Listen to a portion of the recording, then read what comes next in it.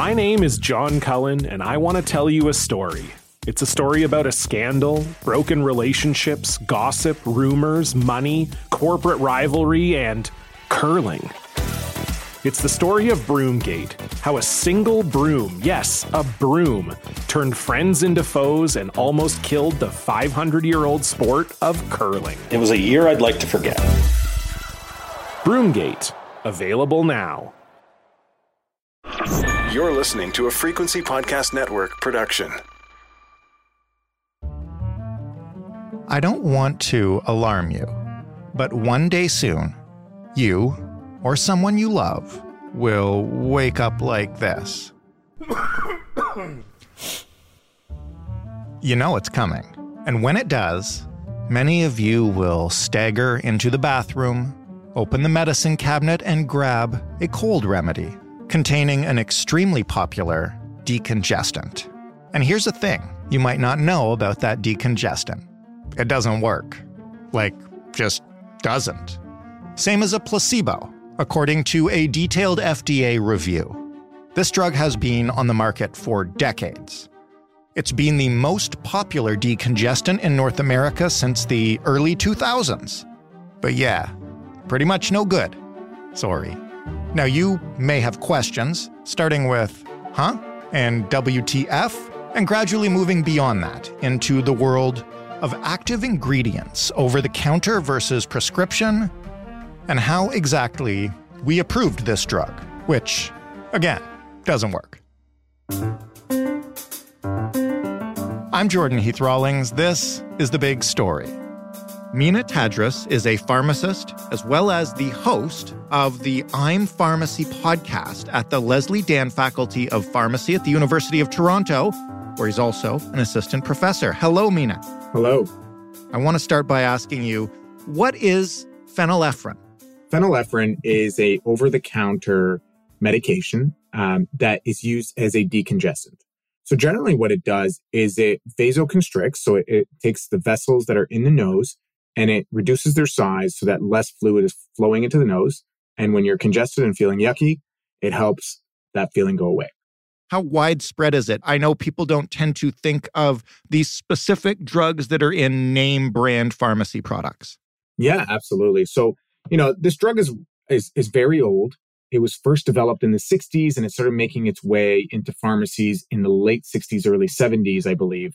And how it's used is in a variety of different fashions, but most commonly what we're seeing it in is when you go to the pharmacy aisle and you go to find one of these cold and flu or cold or congestion medications, it's used in there in combination with other types of products. And that's often how we find it, mixed in with acetaminophen, which is commonly called Tylenol, or ibuprofen, commonly used Advil. And we'll see it in a bunch of different products. Now, it also does come in by itself, less commonly used, and also as a nasal spray in some situations.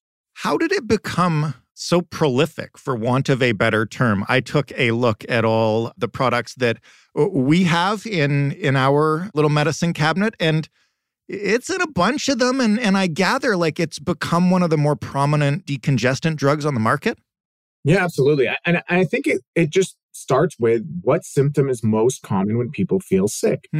So if you think about it, when you get really sick, if you get a cold, any sort of viral or bacterial infection, there's very common symptoms.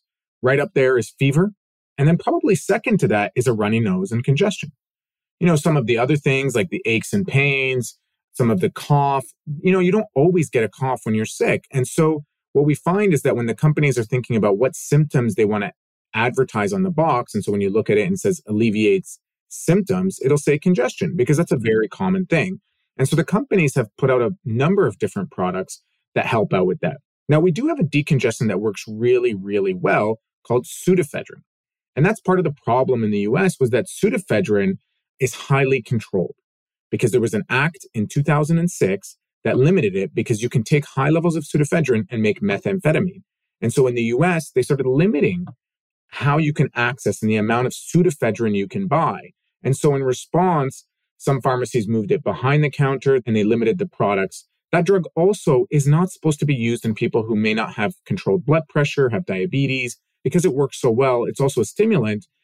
people want to navigate away from it. So for those two reasons, we started seeing phenylephrine in more and more products as companies tried to navigate through this restriction, but also the number of what we call contraindications, people who can't use certain drugs. And so, when you combine that with how prevalent people get sick and how commonly they feel congestion, it just made sense that phenylephrine was in a lot of products. You just mentioned that pseudoephedrine, which is, I guess, the key drug in Sudafed, is highly controlled, which allowed phenylephrine to take so much of the market share. But you said pseudoephedrine works really well. How does phenylephrine work? So that was actually what the debate was recently at the FDA expert panel. So people have been flagging that phenylephrine may not work that well. And to be frank, when I'm sick, I often joke with my wife that make sure you look on the side and don't get the stuff for the phenylephrine because that's not going to help you. And so we've all known that it was inferior to pseudoephedrine in helping congestion go away. Now, pseudoephedrine also, you don't want to take it right before you go to sleep. So if you notice, any of the PM products will never contain pseudoephedrine because it makes you not sleep. And so what ended up happening is that the FDA said, okay, let's go reevaluate some of this old data and let's develop some new data. And then when they compared that to placebo, they found that phenylephrine in the oral form, so the tablets and combinations, generally didn't work any better than placebo. You're telling me that the major drug in almost every over-the-counter decongestant doesn't work? In the oral form, it looks like it may not be working. Now, I think it's important to note that when these drugs were first approved, and it still continues to be the North Star for regulators. So regulators are the people who decide if a drug is able to enter the market. The most important thing to them is it safe? And they reanalyze that and it continues to be very safe. But the question is, does it work? And I think that most of the data is pointing to it probably does not. You mentioned that this drug's been around for quite some time. How come we're just finding out about this now? That's a really, really great question. And to understand why this happens, you have to understand how drugs come to a market. And not to plug our podcast or anything, but this is sort of one of the things that we explore in some of our episodes. And what ends up happening is when you think about a drug hitting the laboratories, they invent it, someone finds the molecule that works, then a company will decide if there's good evidence to finally take it to humans and they'll do clinical trials. Mm-hmm. This is all before they get market access. So to meet this regulatory standard, to make Health Canada and the FDA, the regulators, say, yes, you're allowed to enter the market, you have to study how well it works and how safe it is. And you do that through large clinical trials. Now, once you've done enough of those trials, you can submit it to the FDA or Health Canada, depending on which country you want to enter, and they'll review it and say, yeah, your drug is effective and safe. And then once that happens, most cases, unless they're looking for new populations, the clinical trials don't have to happen anymore. We continue to monitor how safe the drugs are. We do these real-world studies. We have safety monitoring. We become obsessed with safety once it hits. But we no longer kind of evaluate its efficacy or how well it works using a trial. Now, different people will ask questions about the real-world effectiveness, but that's a whole different thing. But that's not coming often from the companies. Now, this model that I described to you has substantially changed, and the rigor of it has changed dramatically over the last 25 to 30 years. So this drug was before that period of time where you could, get away with small trials.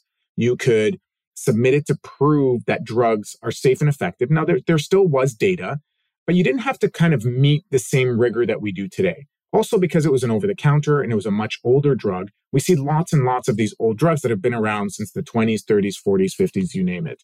And so those drugs haven't been through the same kind of machinery that now exists for new drugs as they enter the market. I'm going to ask the obvious follow-up question, which is if this can happen with phenylephrine because of when the trials were done and when approval was given, how many other drugs like this might be out there? I don't think there's a lot. Okay. But I do think there's a chance that some of these older drugs may not work for everything we think they do. And, for me, I still do agree that the North Star should always be assessing the safety. And there's lots of people studying the safety of these products. So I'm not as concerned. There are a few drugs, if you're going to ask me as a pharmacist, there's some products that are used as stool softeners and laxatives that I really do question if they work that well and if they work as well as we think they do. And so I don't think we're going to see as many that come down to the point where wow, this is in this form, it's probably the same as placebo. But I do think we'll see some that we're why are we even making people pay for this? I know that safety is obviously the chief concern here. But at some point, we really have to look into what kind of promises are we allowing some of these companies to make.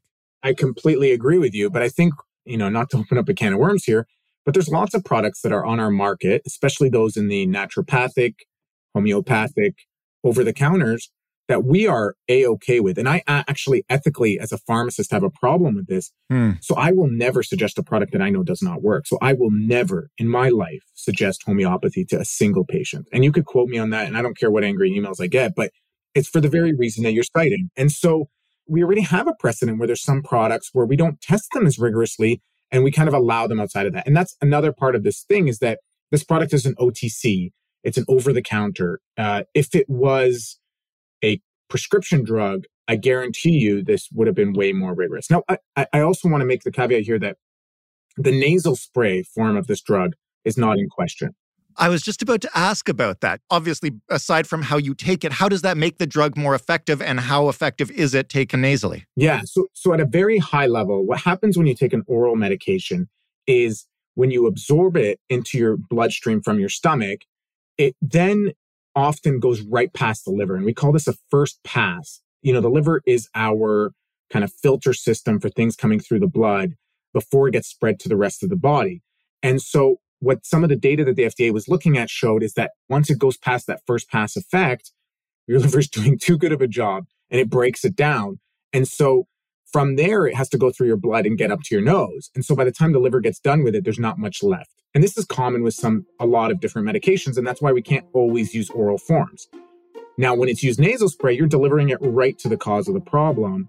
And so that's why sometimes when people have just congestion, we often suggest that they just use a nasal spray, regardless of which drug is in there. And so that formulation is always good if you're just congested. In 2007, TV network CBS dropped 40 kids in the middle of the New Mexico desert as part of a brand new reality show. These kids would have to build their own society from scratch. And if this sounds like Lord of the Flies to you, well, it was meant to. We were on this mission together, and we were going to prove to the world that we could make a better society than adults could. I'm Josh Gwynn, and I want to know what this wild TV experiment was really about. Split Screen, Kid Nation, a 6-part podcast from CBC. Available now. In terms of these cold medications in general, I guess it's not valid to say that the whole thing is useless because it contains these other ingredients. What do you do when you have a cold or someone in your family has the first crappy daycare or school cold of the year, Well, okay. So first of all, the crappy daycare, for kids, most of these things are off the table, right? Yeah, I just want to flag that. Like pseudoephedrine, you have to wait till 12, I believe. And so we often have the cutoffs of 12, 6, and 18, right? Those are kind of like the cutoffs. The first thing I suggest to people is always turn that box on its side and look at that like really tiny print label and go to the section that says active ingredients. Right. That's what you want to know is in there. So when a patient walks into the pharmacy or anyone in my family, I say, well, what are you feeling? Because remember, these products are not curing your cold. They're not getting rid of the virus. They're just trying to make your symptoms a bit more bearable. Mm-hmm. So often I'll ask, like, do you have a fever? If you have a fever, then you probably need something with Advil or Tylenol in it, right? So you need some acetaminophen, which is Tylenol, and ibuprofen or something else that helps reduce your fever. And those often also help with the pain and aches. Right. Then if they say they're congested, I often will ask, like, if they have any other issues with their heart or blood pressure. And in most cases, even if their blood pressure is controlled, it should be okay. And then that's when we'll say, okay, then you should probably use some pseudoephedrine if you're super congested. Right. If they want to use it at night because they can't sleep, then we'll try to use something with an antihistamine in it to help them sleep. And then we ask if they have a cough and whatever, and all the other symptoms. And based on that, you can navigate those ingredients, because the side of those bottles can contain 4 or 5 different active ingredients that are all supposed to alleviate different parts of your system. In that case, when somebody says they want something at night and they can't sleep, you say an antihistamine. Does that have different active ingredients in it that help with congestion aside from the 2 we're discussing? They don't help quite as much with the decongestants as the decongestion does. Right. But antihistamines will often help alleviate some of the reaction, but they also cause a little bit of drowsiness, which helps people sleep. I see. And then beyond that, there's the nasal spray. Yeah, there's the nasal spray, and you can use combinations. Now, obviously, as a pharmacist or as a regular human, I try to minimize the number of products, right? Like, so these combos are good because think about it. Like, you don't want to take, when you're sick, suddenly having to take 4 or 5 different products. It's nice that they're combined. And then in some scenarios, I'll say, well, like, take this at night and then during the day, use this nasal spray. And those are kind of like the combinations of things we try to navigate towards to try to help them with their symptoms. I really appreciate that because this is the start of the September daycare, school. Yeah, it's the start of all the fun. So I wanted to get that clinical advice out of the way. But going back to the big picture, how does something like this go on for so long? I know you mentioned the drug is old and the tests kind of just held up for a long time. But as I was reading about this before this interview, it wasn't this FDA review that was like the first time a flag had been raised about this drug. I kind of took a moment when this came out and thought, like, how did we get to here? And I think if you can imagine, there's all of these urgent matters and there's all of these drugs that we're concerned about safety and we're concerned about all of their issues. And there's also resources to go back and do these experiments. So doing clinical trials is not a cheap endeavor and it requires resources. So if you're thinking about a product that's part of many that alleviates symptoms that we know is generally safe and there's no question about it, and it's over the counter and it's pretty cheap compared to like when we think about how much drugs cost in general, right? You can imagine that all of those strikes I just said probably put this lower on the priority. We know it's not hurting anybody. It's in combination with other products. People are using this for 2 or 3 days just to feel better. We know there is a placebo effect to feeling better. And so I think there was sort of this idea like, what are we gaining? What's the value of information is often the question we ask ourselves in this field. How much do we want to invest to know this? So when you have a drug that's costing an insurance company or the government maybe $15,000 or $10,000 a year, you're questioning its safety. You have 100,000 people who are going to use this every day for the rest of their lives. You're willing to invest $1 million to figure out the answer to that and get more certainty around, well, does this work or not? For this drug, it was kind of a question of like, do we really want to invest resources that could be placed in other places to do this? But I think at a certain point, there was probably enough questions and they saw the market switch from the mid 2000s to now where this product was so dominant in the market that it had to be answered. I think what we also have to remember is that these studies are happening all the time and they don't make the news. And so I think people flag this and say, this is a proof that the system and big pharma is out to get us. But I point to these examples and say, you can imagine there's a machinery of people like myself, people at the FDA, people at Health Canada, who are constantly studying this stuff and not reaching these conclusions. And that's why you don't hear anything about it. And that's why this is news. Well, since you were the first to mention Big Pharma on this podcast, I have to ask, there's a lot of people making money off this drug for all those years that these reviews weren't being conducted if there were questions already asked about it. Like, people are profiting off that not happening, no?